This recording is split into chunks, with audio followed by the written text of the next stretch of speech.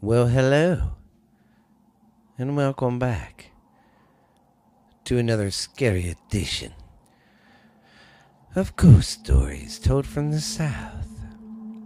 I am your host, Stephen LeBooth, and I got some scary stuff for you tonight. Ooh-ha-ha-ha. Well, it's me, guys. It's Stephen LeBooth, baby.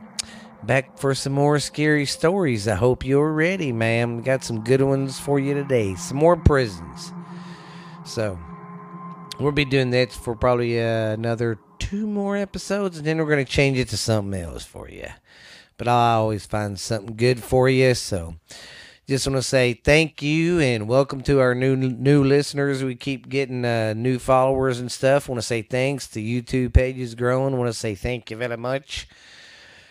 And yeah, so cool. Just want to say thanks though to everybody listening around the world. So, and that's one thing I think that is just so awesome. I'm doing it show from my house in little bitty old Mineral Wells, Texas. Look it up, Google it up. Mineral Wells, Texas. Little bitty spot on the map on Texas. And it's just crazy. I get heard from all around the world. That's crazy. We got people in Brazil listening to the show, New Zealand, Australia, China, Germany's getting big on it. The UK is, Canada. There's still more. So, but I'm gonna give shouts out one day. I got some stuff saved back that I'm gonna do for the special, our 3-year anniversary show, the 150th. Yeah, crazy, man, crazy. But I hope everybody's been doing good. Like I said, I want to say thanks. Just keep growing the show for me, guys. Excuse me. Sorry about that. I appreciate the listens, and I think it's going to be a good time, man. Good time. All right. I hope you guys are ready for some skelly stuff. It's just me tonight telling the creepy stories. Oh, Steph's taking a El Breaky. So all of her friends will listen. Tell her tomorrow, why didn't you do the show? Why didn't you do the show? Yeah, bugger. But anyways, let's get on. We got some 3 pretty good prisons to do today, so it ought to be pretty good. Well, let's get down with it. What do you say? Okay, our first prison we're going to talk about is the Missouri State Penitentiary.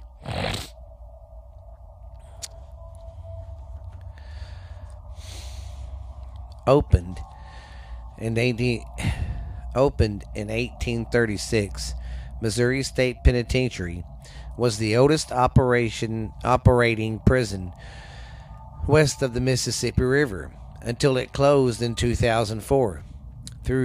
Though hard to imagine today, with its crumbling grounds and empty guard towers, the penitentiary was once considered a well-oiled, self-contained town.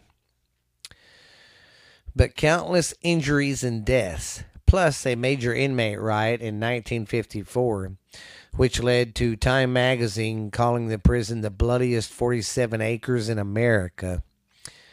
Today, guides and guests alike attest to the apparitions, unusual sounds, and eerie vibes and feelings the storied halls hold. Switzer, who grew up in Jefferson City, feels a deep personal connection to the prison. This place is where all my life, she said. This place was here my whole life, she says. But the moment I stepped in here, I was obsessed. For 8 years, Switzer has guided thousands of visitors on historic and paranormal tours, some overnight. From pokes in the back when no one was nearby to pokes in the back when nobody was there, or invisible coins flipping, like you hearing the sound of a coin flipping, or coins flipping on the concrete floor, like when they fall. and she has experienced dozens of paranormal encounters and witnessed several ghostly apparitions. Well, I bet you she has. I don't know if I could do that kind of job. I guess you get used to it after a while, but it still scare the shit out of me. Cause it hit me like in the middle of the night. I got my guard down, and I'm just ready to get this shift over, and I'm like, ah, yeah, it scared the shit out of me. But it'd be kind of cool though. With every group, she shares the prison stories. Women inmates who went on to fight for prisoners' rights and rights and execution by the guillotine, inmates inmates' health and escape attempts, uh, mis misconducts and floggings, and even the story of boxing heavyweight champ of the world. It all happened here.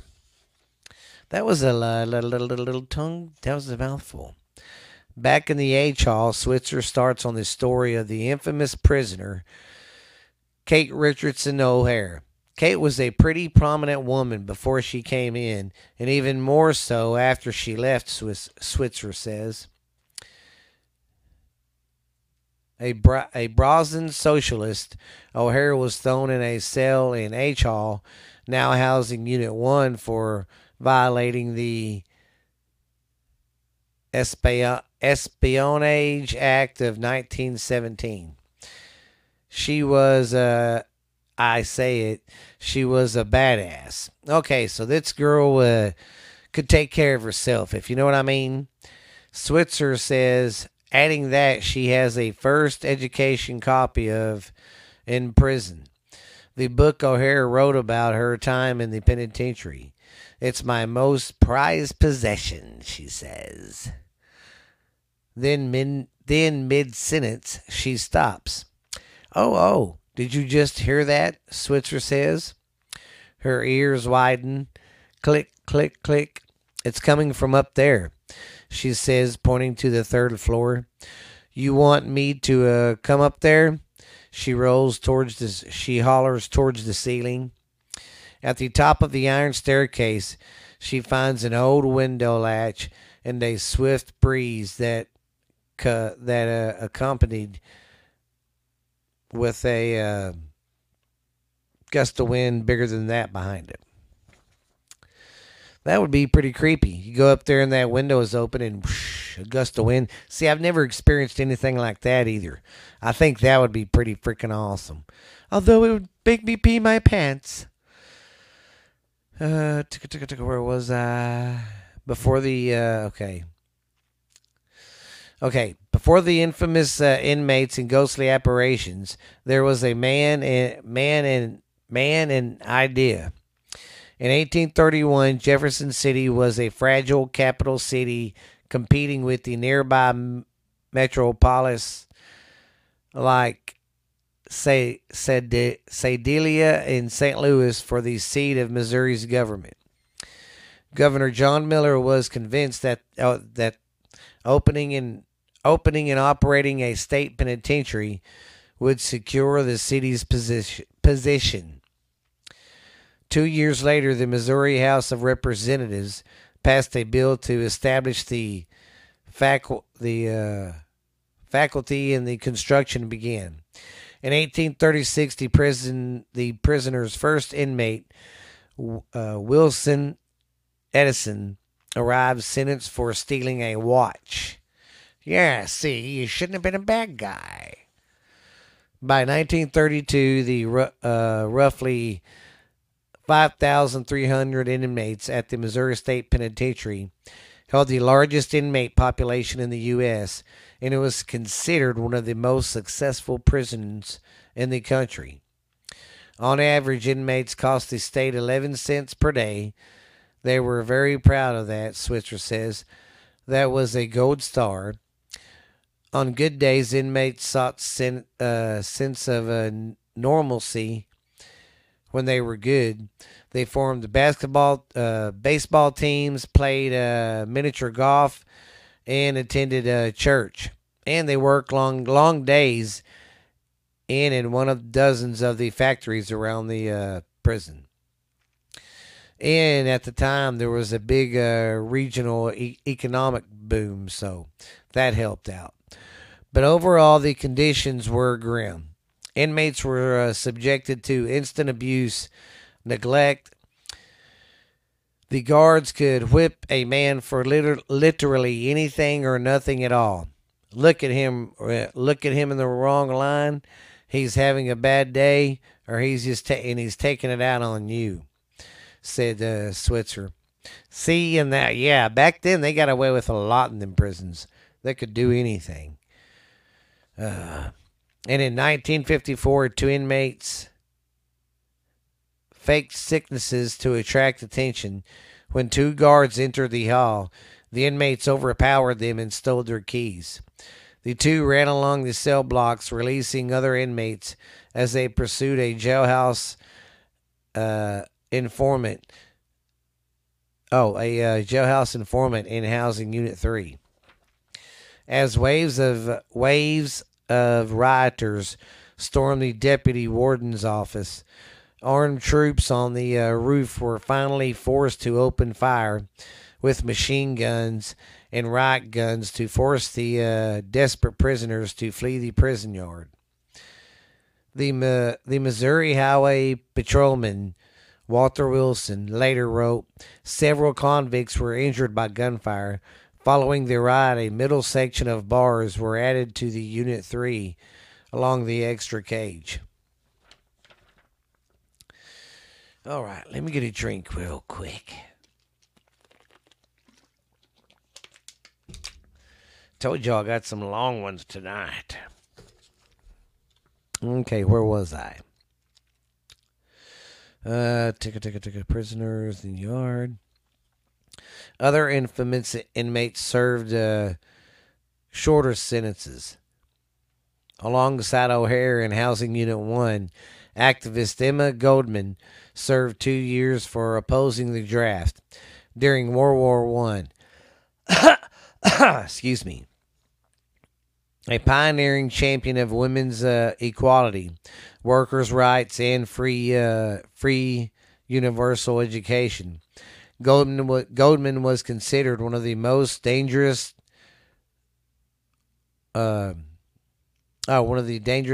architects in the county at the time. Years before he would kill 5 people outside the Union Railroad station in the historic Kansas City massacre. Infamous bank robber Charles Arthur Pretty Boy Floyd was locked up in Jefferson City in 1925 for a payroll robbery. While it presented its share of mistreatments and hardships, the prison also offered some opportunity. Charles Liston, a Arkansas-born repeat theft, was thrown into the Housing Unit 4 at age 22 for armed robbery, his first serious conviction, or his first time in prison. During this time outside the cell, Charles Liston, or Sonny as the world would later get to know him, linked up with Father Ali Stevens, a priest who oversaw the prison gym. Stevens reportedly marveled at Lawton's his physicality, and took him under his wing, teaching him the techniques of boxing. 2 years into his sentence, Liston was freed on parole and began his ascent to the World Heavyweight Boxing Championship. During his career, he faced many notable boxers of the era, including Muhammad Ali. Just beyond Sonny's cell, down a steep staircase, Switzer stops. "This is the dungeon," she says. "Guards would whip these men within inches of their lives, and most of the times they spent time in there, in the hole." She steps inside a shallow hollow just 3 or 4 feet wide and reveals 8 more cells. Damn, that was the whole shit. To the left of the swings open a rusted gate. Inside, only stone walls and floor. Story goes they were putting a dozen to 18 men down here with no bedding, no bunks, no blankets, no mats, no toilet paper, no nothing. She says that was what they called the hole. That's what happened. That's where you got put if you did something like really bad. Walking out on a plaque on the wall recalls the years that. Oh, wait a minute. I skipped something. Sorry. Inside the cell, for effect, she turns off an exposed, light bulb, the only source of light, palm to noise in here. The eyes can only see black. I'm from Missouri, and this is a cave state. Switzer says we call this cave dark. Walking out, a plank on the wall recalls the years that J.B. Freebug Johnson served in the dungeon from 1883 to 1900. God dang, he was in there a long fucking time for setting a fire that destroyed prison's property and caused the deaths of several inmates. After prison, he wrote a book, Buried Alive, or 18 years in the Missouri Penitentiary. Just down the hall from the Firebug cell,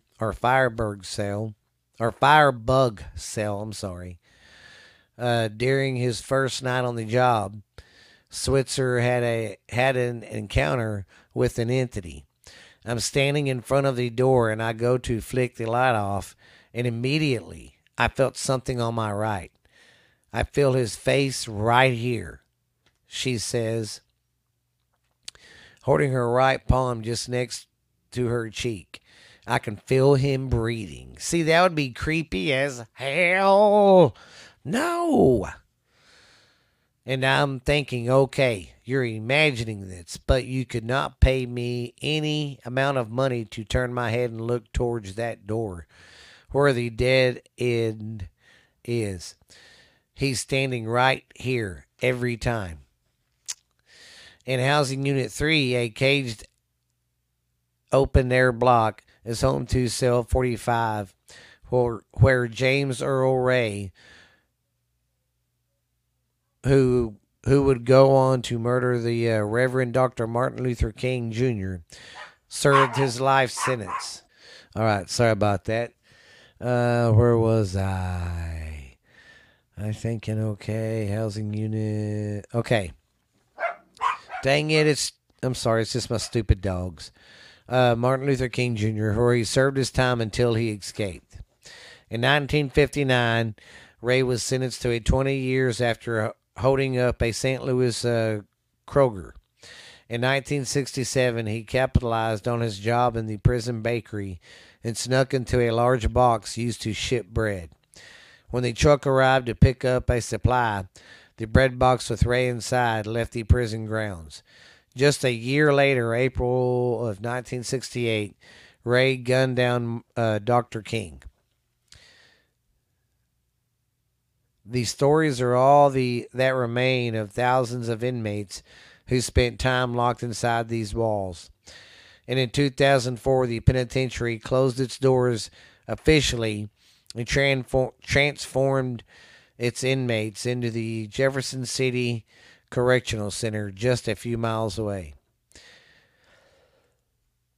And it's still open today, but it's just for tours and stuff like that. So, if you live in Missouri, go check the Missouri State Penitentiary out for me and tell old Stephen LeBooth how just scary it is. All right, we are going to do a little commercial and we'll be right back.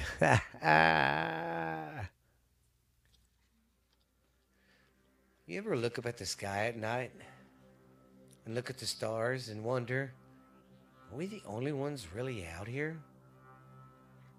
Have you ever wondered how much our government hides from us? Have you ever wondered why so many mysteries go unsolved? What really happens? What's the clues? What's the evidence? Ever wonder if Bigfoot or Mothman is real? Then, if so, come listen to this podcast called What's really Really, out Really there? Out There. And I am your host, Stephanie Booth, And I and am my your father. co host, Stephen Booth, Hafaja. And if you're into UFOs, Unsolved murders, unsolved murders, mysteries. mysteries, unexplained stuff that happened, urban legends, we're into all of that. Conspiracy stuff too. We go dive into that. So if you're looking for a new podcast that tells that kind of stuff, then you need to listen to What's What's really Really out Out There. there? And we are on Spotify and iHeart and Pandora, I think. But we are pretty much on every Mm-hmm. platform. We have a YouTube channel. So go check that out. It's called What's Really Out There. So come check us out. Once again, I'm Yep. your co-host Stephen Booth. And I'm your host, Stephanie Booth, and this is What's What's really Really out Out There. there? We'll see you at the next episode, guys. All right. I hope you enjoyed that little commercial. That's another show me and Steph do. We got to get it caught up. But our next story is the Ohio State Reformatory. Now, if you're from Ohio, let me know. I kept looking this place up, but the Ohio State Penitentiary kept coming up too with it.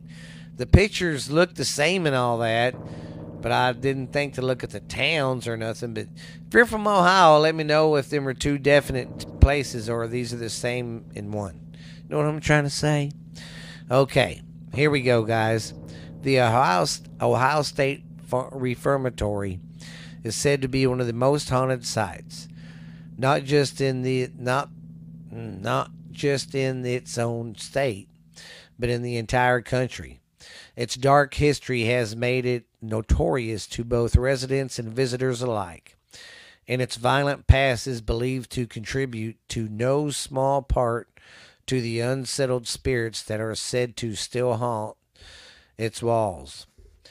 Although Ohio State Reformatory, which was originally called the Mansfield Reformatory, is no longer an operational prison. It housed prisoners for almost 100 years. Around 154,000 inmates passed through these walls. Uh, many of them's first-time offenders, according to the Mansfield Reformatory Preservation Society. The prison itself took 10 years to build. When it was finally completed in 1896, it served as a reformatory for 150 young men transported from Columbus, who had committed minor crimes. Its original goal to spend the next 18 months rehabbing these offenders by teaching them religion, education, and a trade, and then releasing a newly reformed men back into society to live productive lives. For the first few years, the reformation and rehab models seemed to work fairly successful at the Ohio State Reformatory. However, it sadly would not last. As time went on, the prison population began to expand, and in the 20th century, things began to take a step towards whoa, wait a minute. Okay, the prison population began to expand. In the 20th century, things began to take a step towards turn.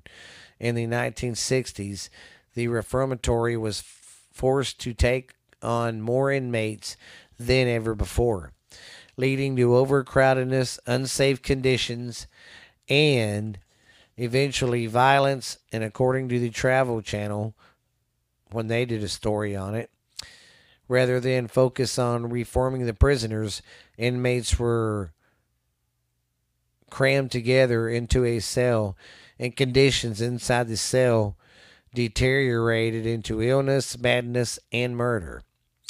At least 215 people died within the prison and were interned in numbered graves just outside the walls, while some died of natural causes, including tuberculosis, influenza, and la- oh, and at last, oh, okay, including tuberculosis, influenza, and heart attacks. Others met much more violent fates.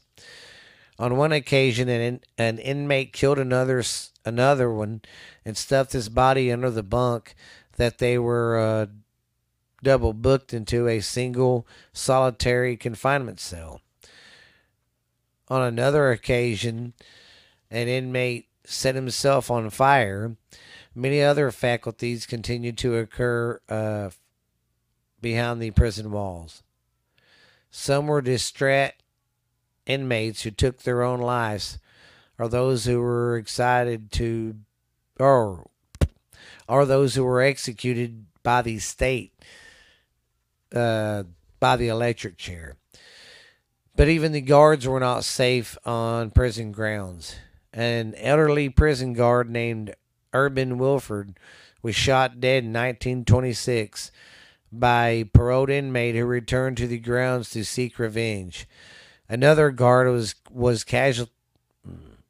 Another guard was casualty. 12 prisoners attempted to escape, according to the old guards. After years of decline, the Ohio State Reformatory was finally forced to close. Well, of course, the conditions sucked probably bad. They was probably sticking like 3 to 4 people in them little cells. It shut its doors in 1990, but many people claim that the place has never been quiet. It seems that certain buildings are always haunted: prisons, hospitals, schools, and theaters.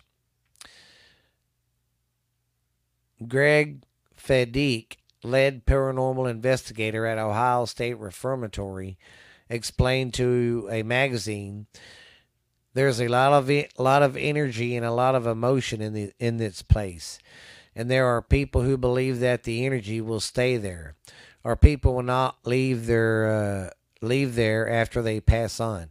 Well, you got to think about it. In a place like that, it's probably haunted as fuck. I mean, I bet you it's got because so much bad stuff happened there. Just think of all the killings and bad shit that went on there that didn't get reported, that no one knew about. So, yeah. Let me get a drink.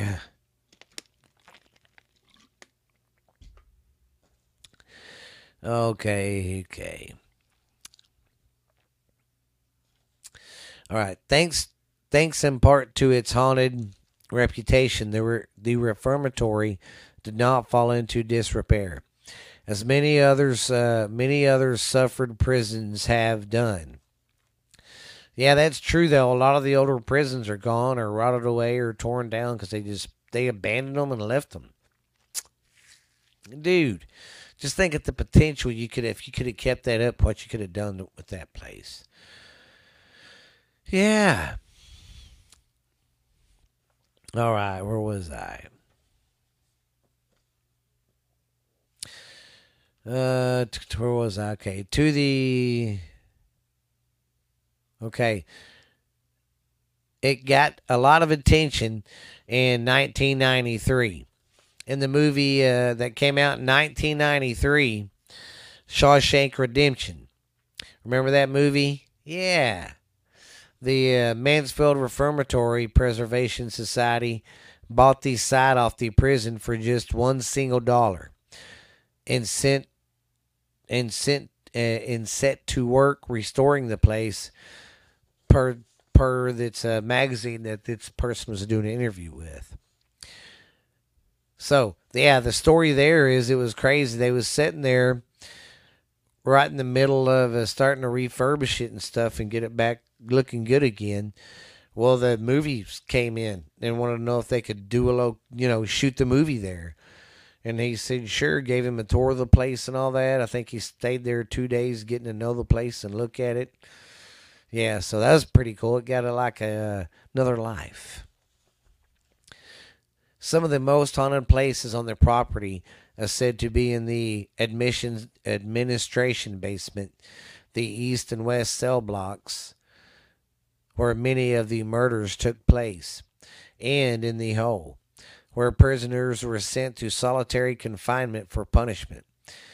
Many eyewitnesses have claimed to have had a number of paranormal experiences, including spotting shadow figures roaming the halls and mysterious balls of light. Others have claimed to hear voices, footsteps, and chains rattling. These days, the Ohio State Reformatory hosts tours and paranormal investigations for the public. So, if you're ever up there in Ohio, go to the Ohio State Reformatory. Tell me about it. Excuse me. And if any of my listeners has been to that place, especially up there in the good old state of Ohio, let a brother know. All right. All right. All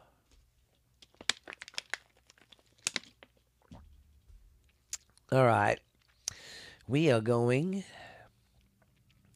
to do one more breaky, and then we'll do our last show, our last story, and we're out of here, guys. Be right back. Okay. Our next story is about the West Virginia Penitentiary, located in Mudsville, West Virginia. Not only it provides visitors with wealthy history, but some always say it's called home to several resident ghosts. During the Civil War, West Virginia seceded from West Virginia in 1863, and the new state was in inmate need of public institution, and that meaning prisons, or including prisons. But building these places would take time and money.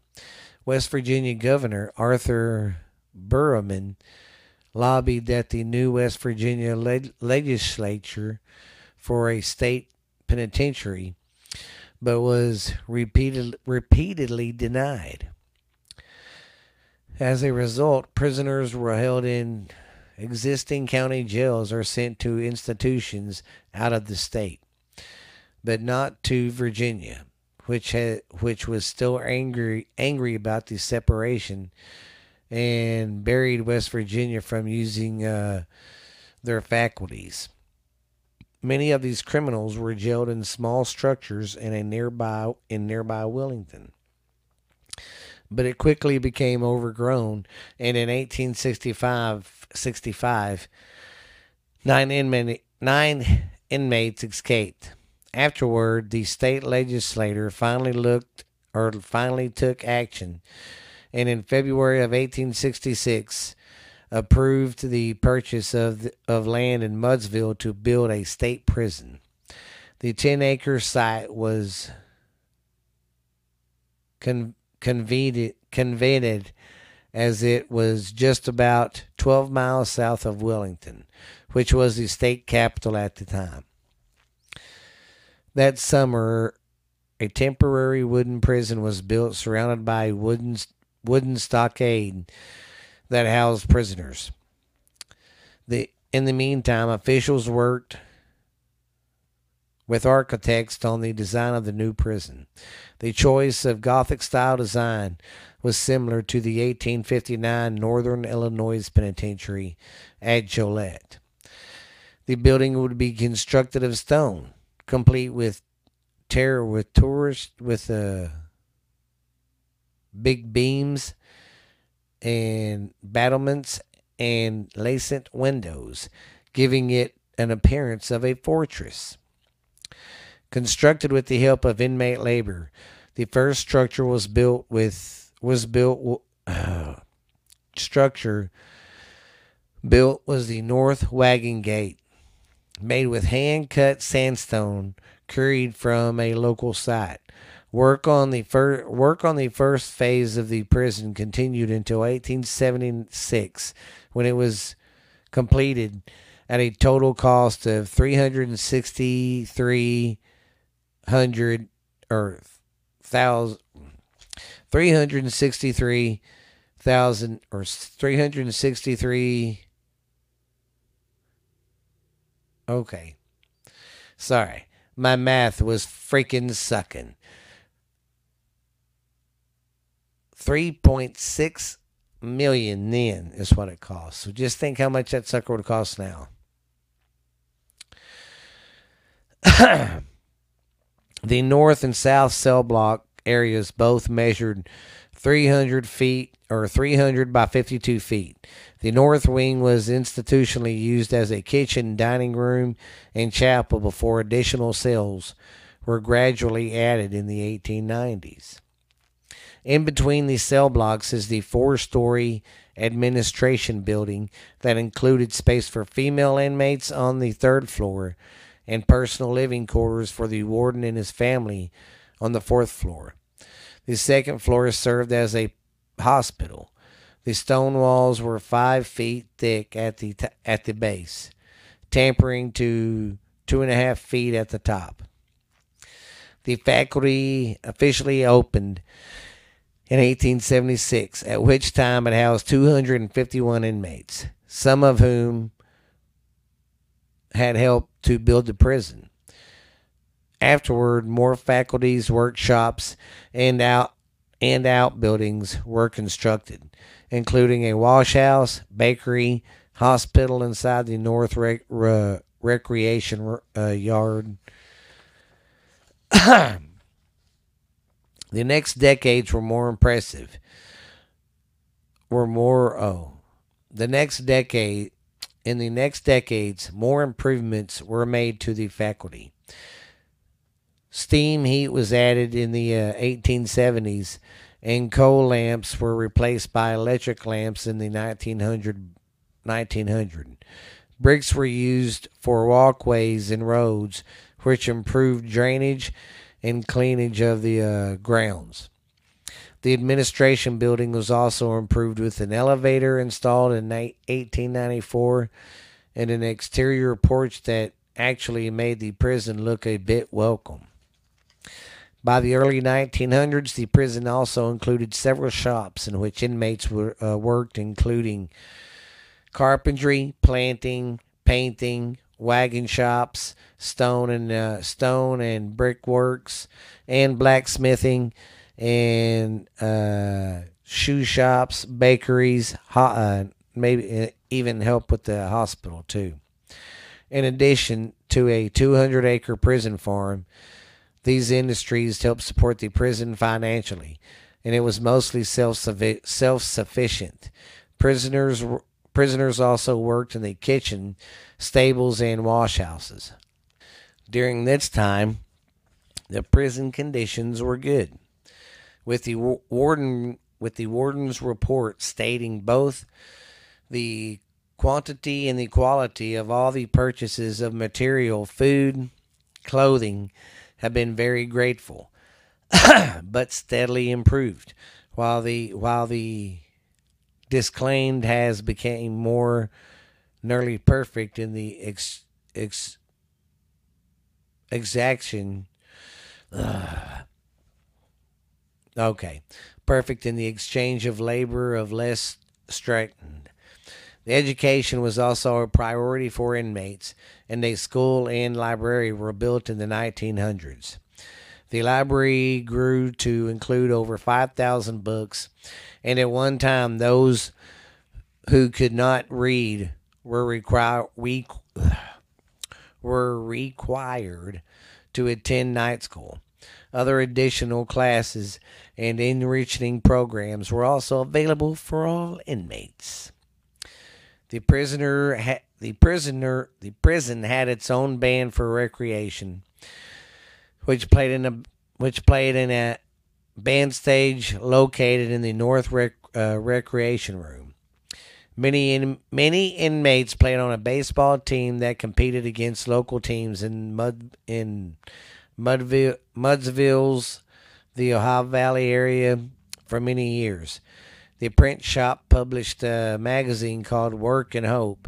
Church services were held in a large room on the second floor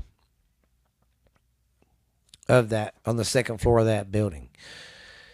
By the 1920s, the female inmates were moved from the administration building to the recreation yard. This building had its own dining room and kitchen, in addition to cells. A hall, a high, a high wall enclosed its section from the main part of the prison. During this time, approximately 50 women were employed in part of the shirt shop, marking collars and cuffs for the shirts made by the men prisoners. The other women were employed in domestic work within the prison. Domestic work, which means like housework stuff, like vacuuming, cleaning, sweeping, scrubbing, all that good stuff. I want to get to where anything scary happened.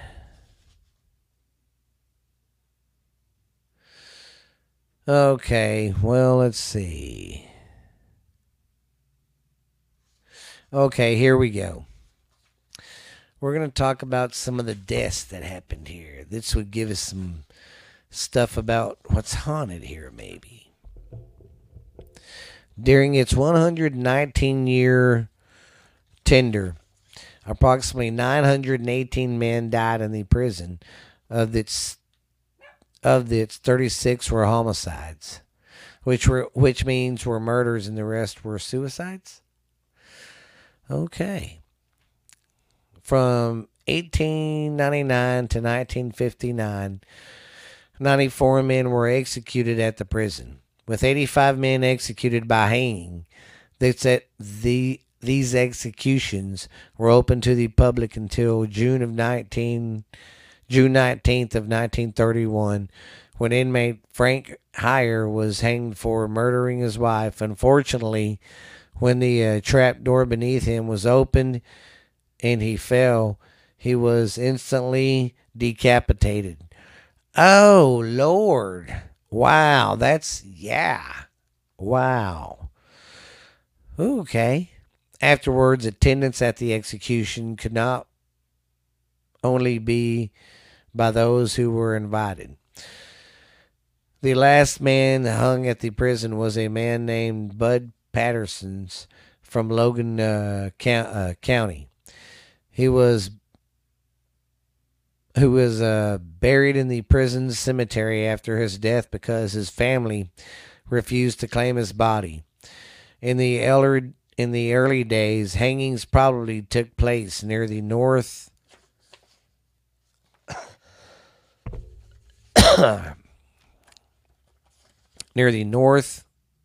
wagon gate. Later, a 1929 publication states that the main hospital building was the location of death row and the execution room. And in 1949, the state legislature decided to use electricity because it was more humane, which means they'd use the electric chair. 9 men were killed on the electric chair before the state prohibited capital punishment in 1965. At the time, executions took place in a building called the Death House, where there were 4 holding cells on the first floor. These buildings no longer stand today. Prisoners who died from execution or other cases were buried at the White Gate Cemetery if relatives did not claim their bodies. These graves are designed with a license plate type marker. The cemetery is located about 3.5 miles east of the prison. at 700 Toms Road Lane. Today, there are no buildings or structures standing from the prison farm and coal mine, as these sites were currently utilized by the regional jail faculty in Mudsville. After the prison closed, the Mudsville Economic Developmental Council leased the complex for 25 years. But it serves as a dual purpose as a training faculty and tourist attraction too. Well, that makes sense. You could still train, officers there for uh prison riots and stuff. Another reason the old building may be haunted is because it said that it was built on ancient Native American burial ground. This would not be hard to believe, as the old prison was built directly across from the Grave Creek Mound, one of the largest cynical type burial mounds in the United States. Burial mounds are basically these big mounds where they go just bury their dead, and they're huge mounds of nothing but just dead bodies. There's no marker. That's the marker. Is the pile of bodies. There's nothing wrote on them or anything. So pretty weird. But you don't know it's there or what it is till you start digging. And you don't want to dig in anyone's cemetery, but you don't know it's a cemetery until you start digging. So you're fucked either way. Anyways, where was we at? Okay. This would not be hard to believe. Okay, here we go. Largest members of the. Okay. One of the largest. Okay. Members of the Adaya culture moved more than 6,000 tons of dirt to create it in about 250 to 150 BC. Some believe that the negative energy from the deceased Native Americans infiltrated the prison, resulting in many of the paranormal events that have occurred here. Hauntings have been reportedly as early as the 1930s. During this time, as inmates was often spied walking along a maintenance area where prisoners were not.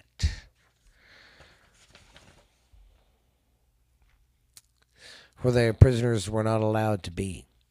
In some cases, the guards set off alarms, but there was no one there, and no inmates accounted for when they investigated. Pretty creepy. I bet you being a guard in an old place like that would be some crazy shit. See what else they have to say. The old recreation room in the basement, called the Sugar Shack by prisoners, was once the infamous free illegal gambling, drug deals, rape, fighting, and murder took place. Basically, now see, I've seen their little diet. Can't even fucking talk tonight. I've seen their documentary on this, and it was a little like a basement, and you went under, and that was the recreational room, and that's what it was. The guards didn't go down there. It was always guarded by prisoners. They ran it, so yeah, it was like their little place where they could do all of that. Okay. Today, visitors report hearing unseen people arguing, talking, and whispering here. Others have heard unexplained noises and felt cold spots within the room. In addition to the recreation room, the whole basement area is said to be haunted by a maintenance man who once worked here. It was said to have often spied on the prisoners, and it was quick to report any news of infractions to the guards. In retaliation, he was stabbed several times with shanks when he was in the bathroom. After his death, the ghost was said to wander around the basement area, and some people have reported equipment malfunctioning too. The North Wagon Gate, the prisoner's oldest structure, is said to be home to one of the prisoner's most active ghosts. The area once held the execution gallows where a man named Arvil Atkins was hanged in 1938. Here, visitors say the area exudes an evil feeling, and they feel as if they are being watched. Mysteriously, sounds and voices have been captured in EVPs, and ghosts of the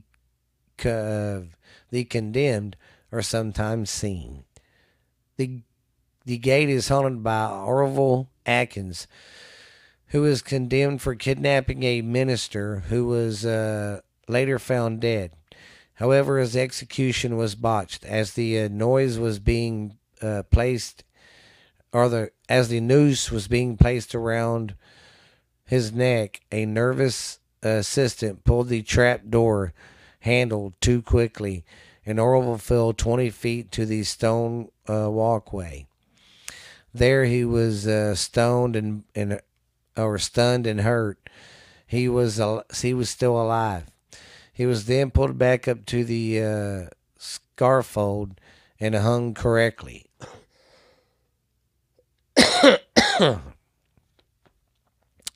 His footsteps are said to be heard slowly pacing back and forth. The North Hall was where the prisoner's worst offenders were placed. Not for the crimes they committed outside, but for their violent behavior violent behavior on the inside. Though they were locked down in their cells for 23 hours a day.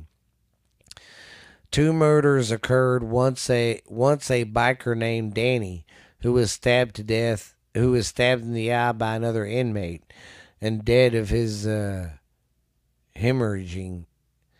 The other was William Red Snyder, who was convicted of murdering his parents and dismembering their corpses. Red was disliked by many inmates and involved in several fights. In the end, he was attacked in front of his cell and fatally stabbed 37 times. The hall has been the site of many strange events, including photographic anomalies, equipment malfunctioning, the sound of cell doors banging when no one is in there. Many have reported feeling very uncomfortable there. Red Snyder's cell is said to be periodically haunted. In the solitary confinement area, people have often reported feeling cold spots and as if they have been touched on their backs. Other hot spots include death row, the physics or the psycho ward, the chapel shower cages, or the let me redo this: death row, the psycho ward, the chapel, shower cages, dining room, and the boiler room. There's no there's no particular entity that is called the Shadow Man, because he lurks in the dark. He lurks in the dark places and has no visible features. He has been described as appearing like a dark shadow that is very intimidating. Throughout the prison's visits and staff's reports seeing fleeting glimpses of apparitions, smelling unpleasant odors, strange noises, echoes, feeling of being watched, and disembodied voices that says, "Help, I'm trapped." Visitors have felt brushed, tapped, and even shoved by invisible hands. And cameras have captured ghostly mist, faces, features, and orbs. Some have seen ghosts of prisoners in uniforms walking the halls and disappearing into the walls. The West Virginia Penitentiary is considered one of the most haunted prisons in all the United States today. It also lists as one of the list on the National Registration of Historical Places. Oh, yeah. Well, I hope you guys enjoyed that one. Dude, I'm telling you, prisons would be kick ass to go check out because of all the history that happened there. You know, I mean, not only just all the executions that happened there and the people that did die there, and the deaths that were reported, but all the deaths that wasn't, and the people that were just beat to death, and just, man, it's fucking crazy. Like that one guy just chopped up his whole family, and he got killed in prison.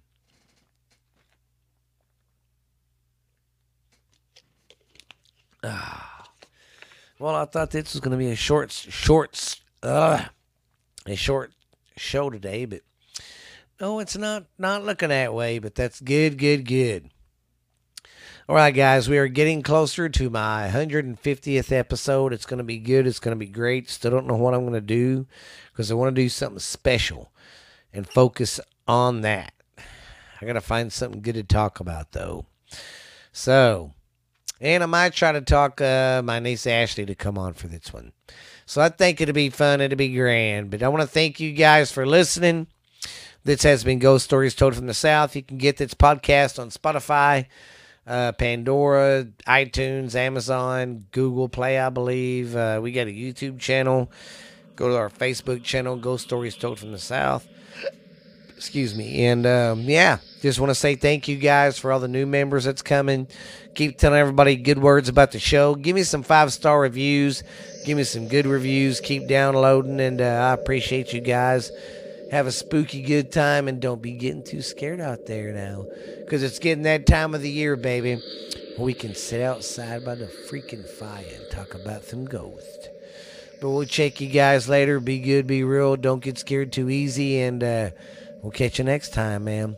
Bye.